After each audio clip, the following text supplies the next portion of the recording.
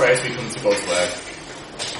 Father God, thank you for the words of the Bible. Father, thank you for the gift they are to us. Father, pray this morning as we look into your word by your Holy Spirit. Father, speak to us.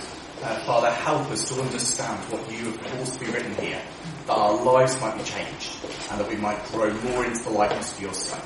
And we ask it in Jesus' name. Amen. Amen. Have you ever been haunted by words?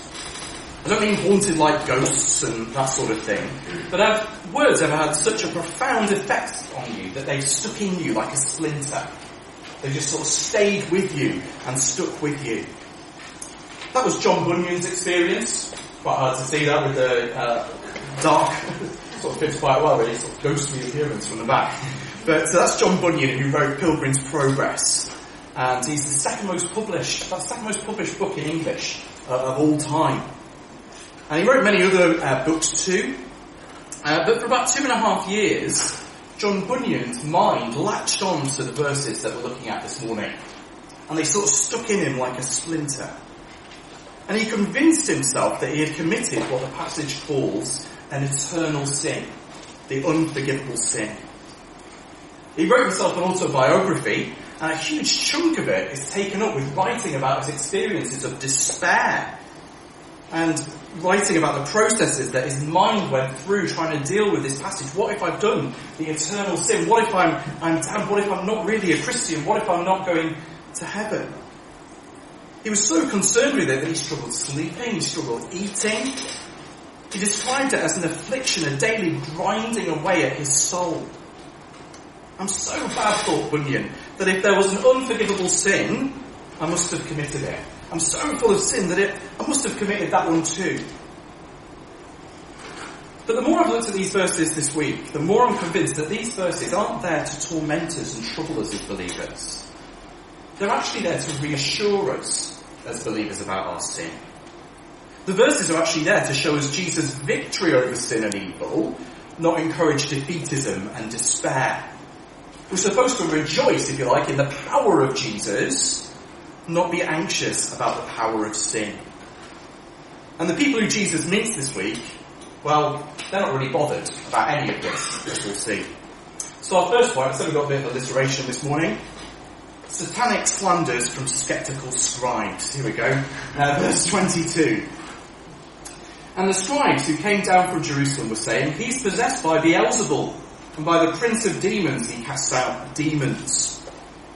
As we come to this passage, Jesus has been stirring things up. He's been causing a stir up in the north of the country. And now a delegation from the capital, from Jerusalem, has come up to find out what's going on with this upstart northerner. We know from the other Gospels that the triggering event for this was the casting out of a demon from a man who was blind and mute. But Mark's already dealt with incidents like this in chapters 1 and 2, so he just gives us the outcome.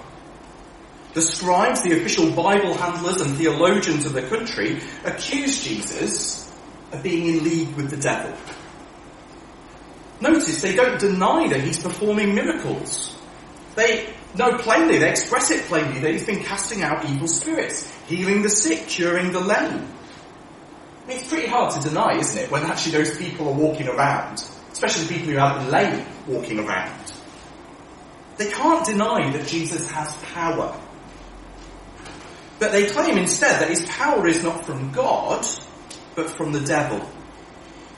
Now we've seen their thinking already with things like this. They've been thinking, Jesus, he isn't following our version of the rules. They had all these extra rules that they had. Well, Jesus isn't keeping them. He doesn't fit with our idea of what the Messiah should be. We think we know what the Messiah should be. And yet, despite those two things, he has supernatural power. Therefore, that supernatural power must be evil, because it's against what we're saying. So they start to slander Jesus, to diss him in easier words. He's demon-possessed. He's possessed by Beelzebul. Now, despite what you might read in books on demonology that you can get in sort of second-hand bookshops and things, Beelzebul or Beelzebub is not the name of a specific demon in a long list of named demons.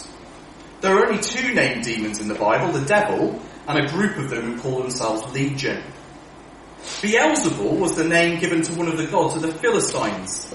And by that time, in the New Testament, they come to equate that with the devil. And if you think about it, the devil goes by quite a lot of names, doesn't he? Beelzebul means Lord of the House. Beelzebub, Lord of the Flies. Satan, the enemy, the accuser. Lucifer, light bringer. There was something in the news this week that a woman had named her child Lucifer, not knowing what the sort of connotations were. But it really nice meaning, light bringer. Lucifer, light bringer. Apollyon, Abaddon, both mean destroyer. Father of lies. The devil, the accuser. The prince of demons, the prince of the power of the air.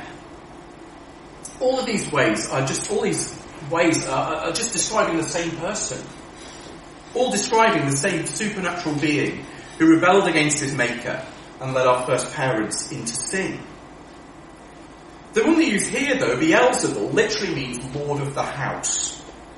And that fits in if you look at the passage and the stories that he tells. He tells two stories about houses. In the Old Testament, that same God is called Beelzebub, Lord of the Flies. Now that name is ambiguous. It may be a Hebrew pun on his name.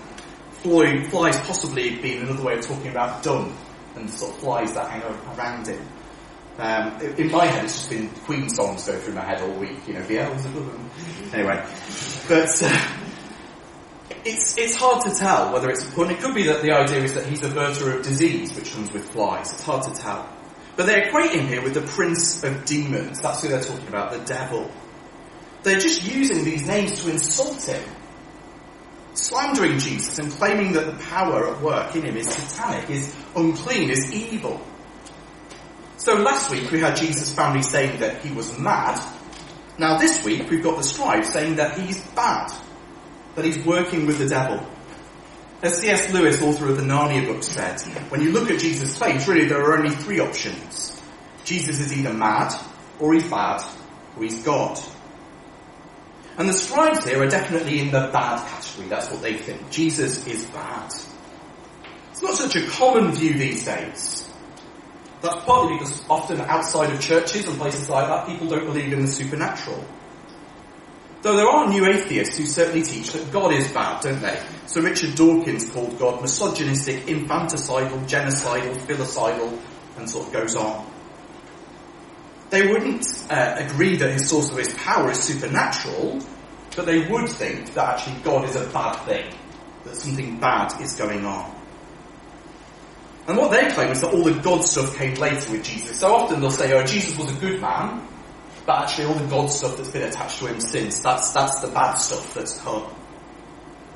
Willfully ignoring the fact that actually the earliest accounts of Jesus' life all have him doing supernatural acts, don't they? That the disputes at the time are not over whether he does them, but what the source of his power was. And that far from adding all that God stuff, the debates actually in the early church, if you look back, were to whether Jesus was actually a man.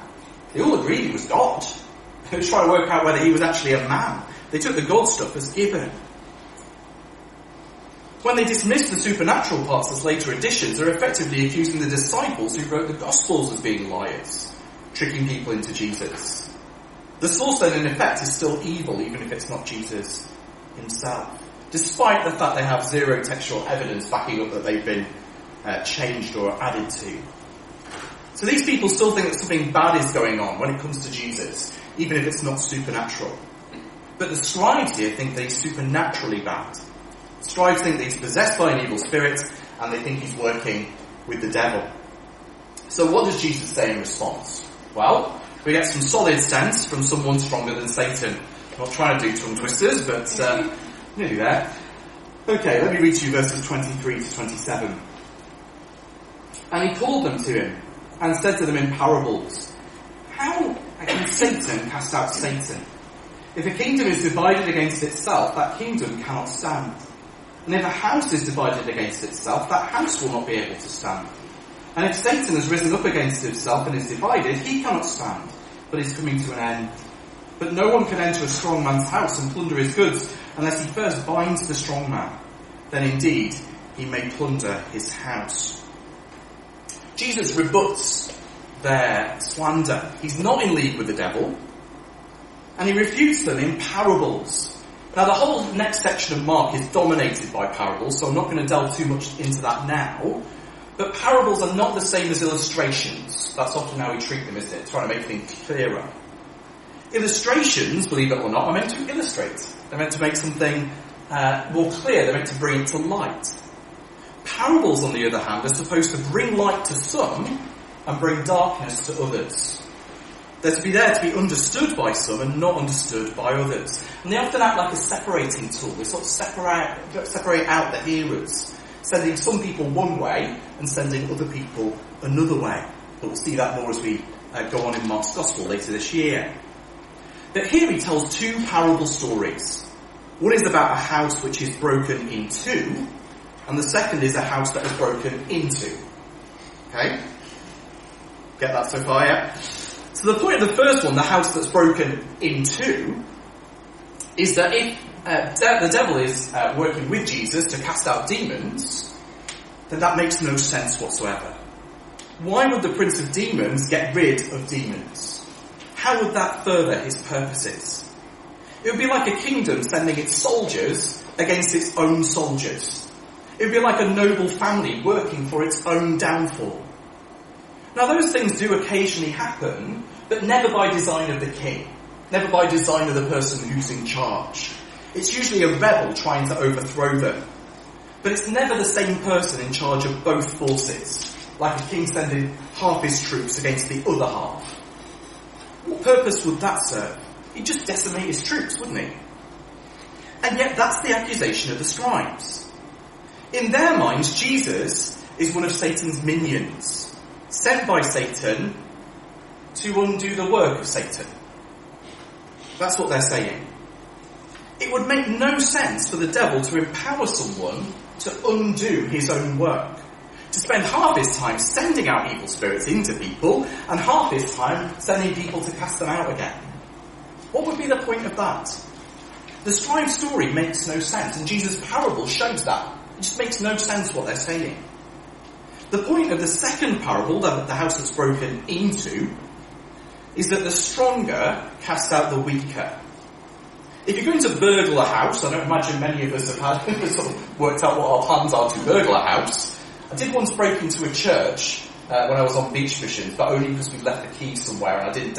I'll tell you the story later, you can ask me about it afterwards. But most of us don't think about how to burgle a house, do we?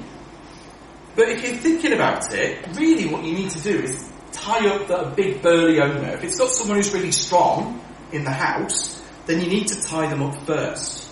Otherwise, when you get in, they're just going to throw you out and cast you out on your ear.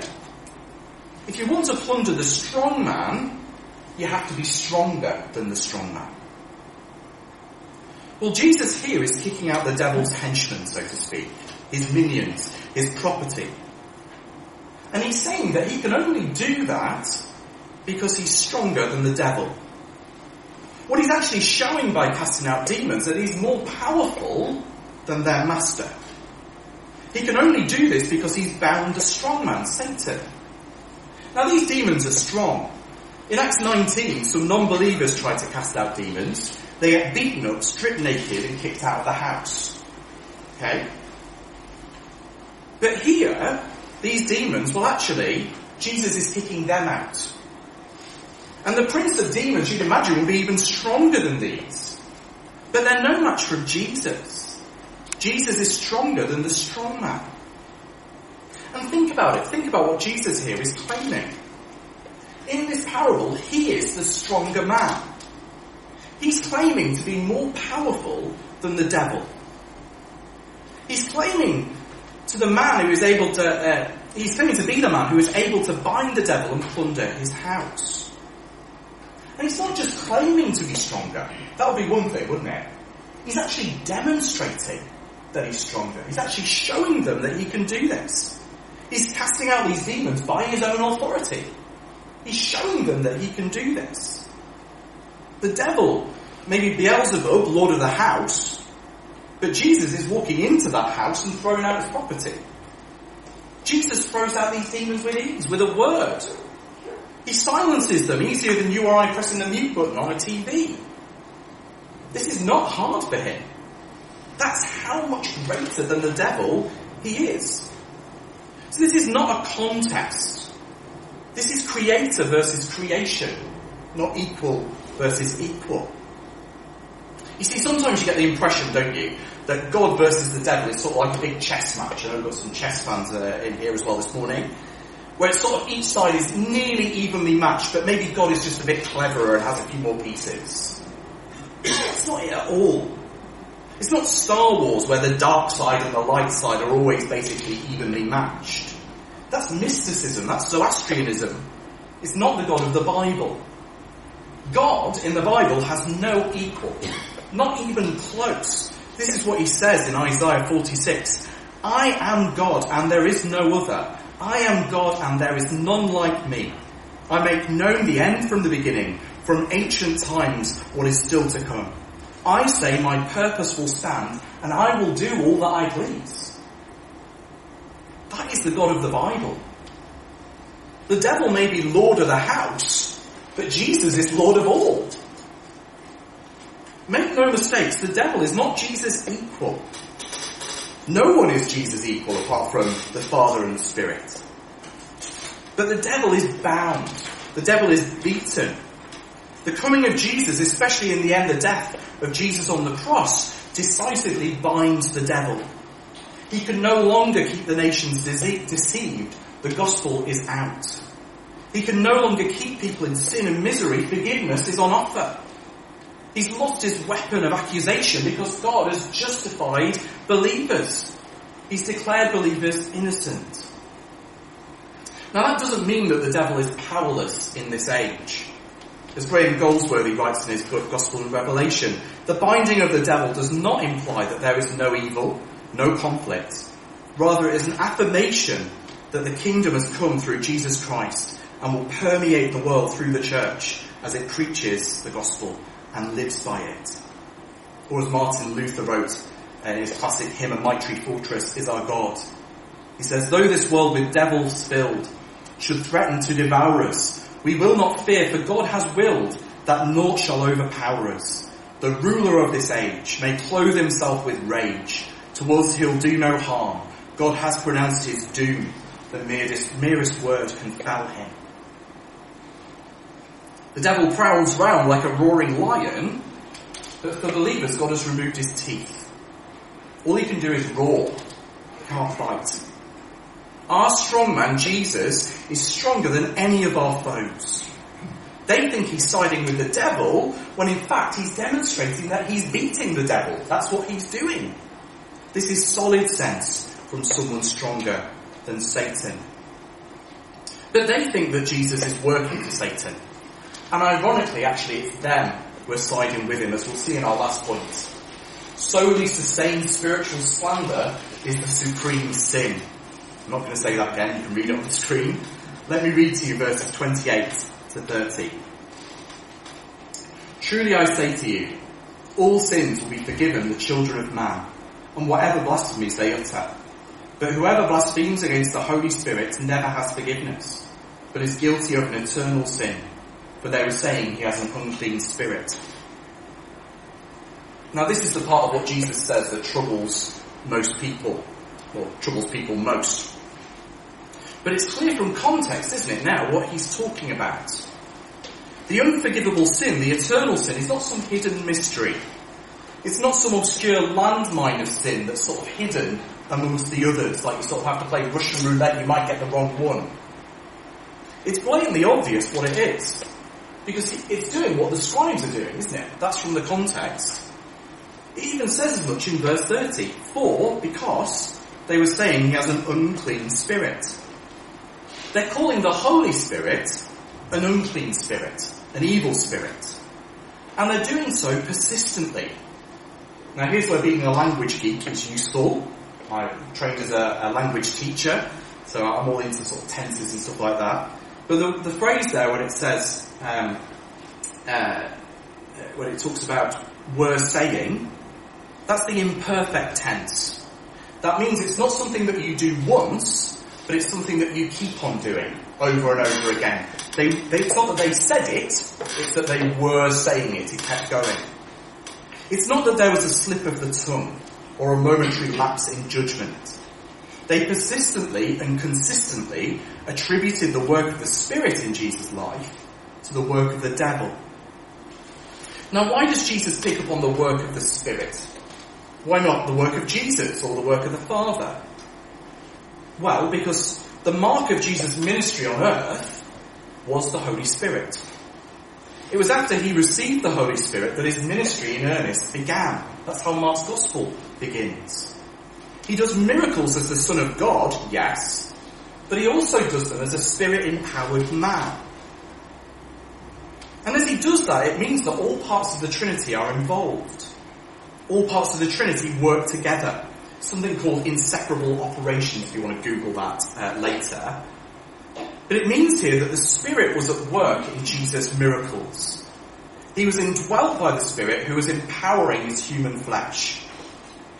But they're saying that it's an evil spirit that's empowering him, not the Holy Spirit. Why the focus on the Spirit, though, so much?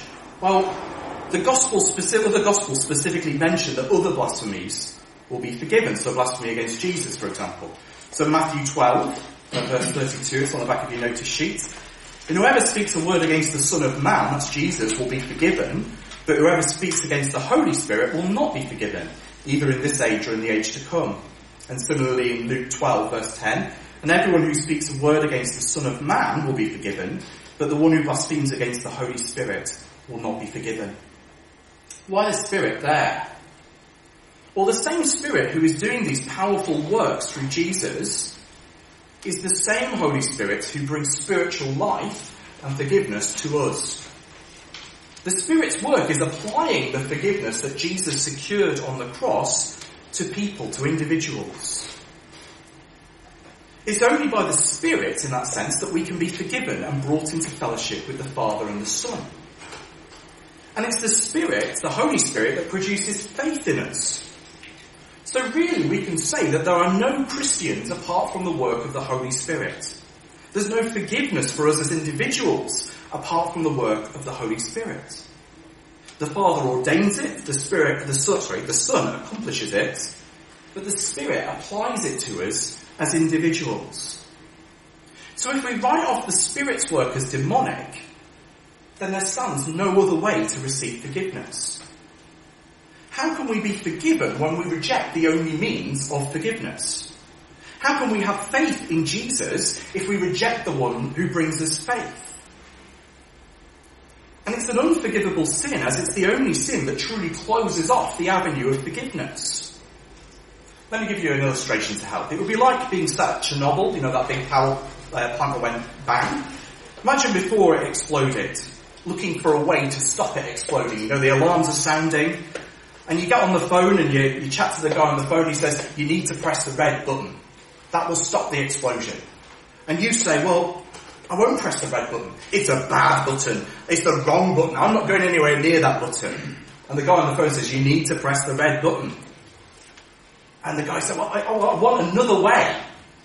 And the guy says, there is no other way. And that's the idea here. To blaspheme the Holy Spirit is to spurn the forgiveness that comes to us by the Spirit. There is no other way that we can get forgiveness. There is no other avenue to go. There is no other button to press. The sending of the Spirit and the coming of forgiveness are linked together all the way through the Bible. In prophets like Ezekiel and Isaiah. They're linked in Acts, as we're told to repent and be baptized, and you will receive forgiveness, and you will receive the Holy Spirit. There is no forgiveness apart from receiving the Spirit. And if we're saying then that the Spirit is evil, then there's no possibility of forgiveness. So if you're here this morning and you haven't ever received forgiveness, the offer is open. You can come to God. God has promised His Holy Spirit to all who will come. But there is no forgiveness apart from what is secured by Jesus on the cross and applied by the Holy Spirit. If you want forgiveness, you must come through Christ as the Holy Spirit enables you.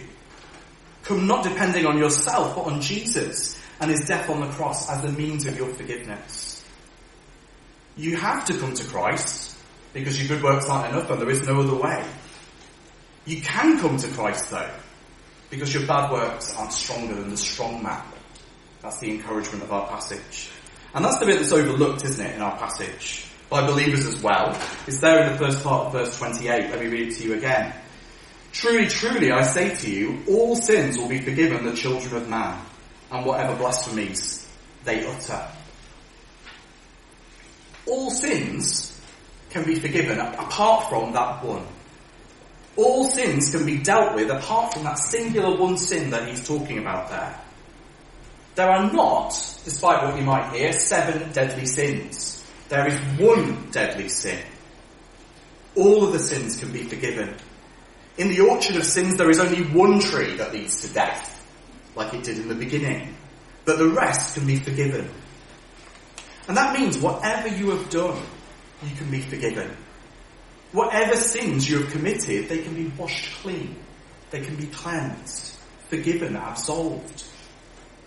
The blood of Christ is stronger than the stain of sin.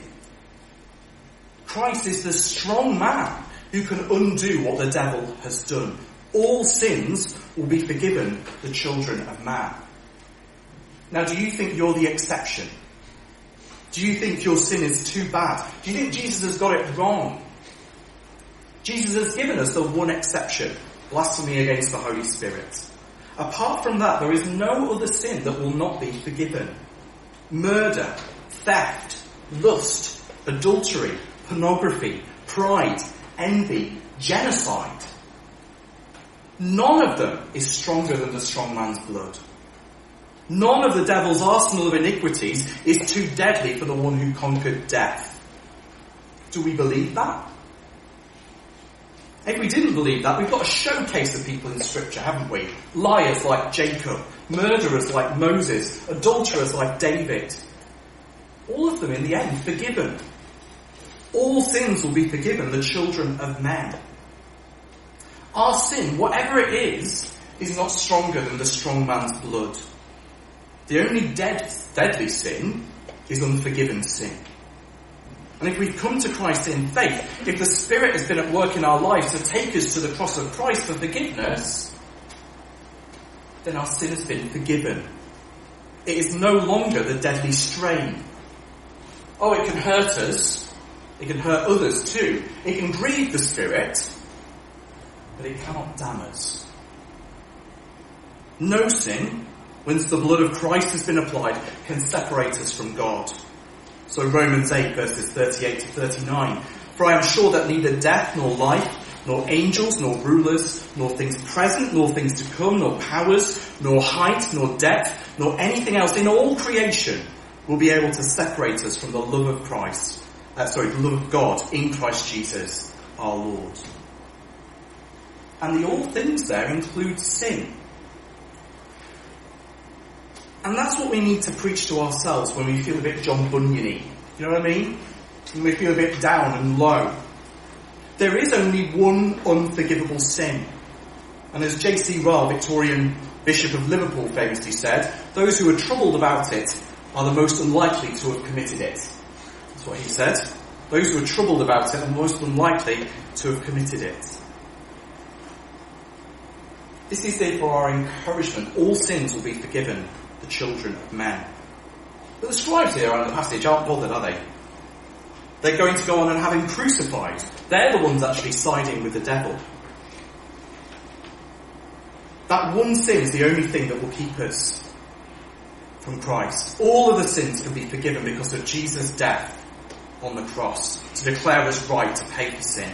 So we have no need to fear because our forgiveness is safe with Jesus. It depends on him and not us. Let me just finish with the words that John Bunyan wrote in his autobiography when he finally realised this. This is what he wrote. I've abridged it and updated the language to make it a bit more readable. But one day, as I was passing into the field, suddenly this sentence fell upon my soul. Your righteousness is in heaven. And as well I thought I saw with the eyes of my soul Jesus Christ at God's right hand there. I say was my righteousness. So that whatever I was doing, God could not say of me he lacked my righteousness, for it was there just before him. What's more, I saw moreover that it was not my good state of heart that made me more righteous or better, nor yet my bad state of heart that made me less righteous or worse. For my righteousness was Jesus Christ himself, the same yesterday, today, and forever. Now did the chains fall off my legs. Indeed, I was loosed from my afflictions and my fetters. My temptations also fled away. So that from that time, those dreadful scriptures of God left off to trouble me. Now I went home rejoicing for the grace and love of God. Those words haunted him no longer. Instead, he had a new chorus in his head.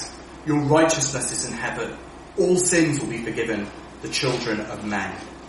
And I pray for those of us who struggle with these things that God would place that in our heads to remember when we slip into despair. Let's pray.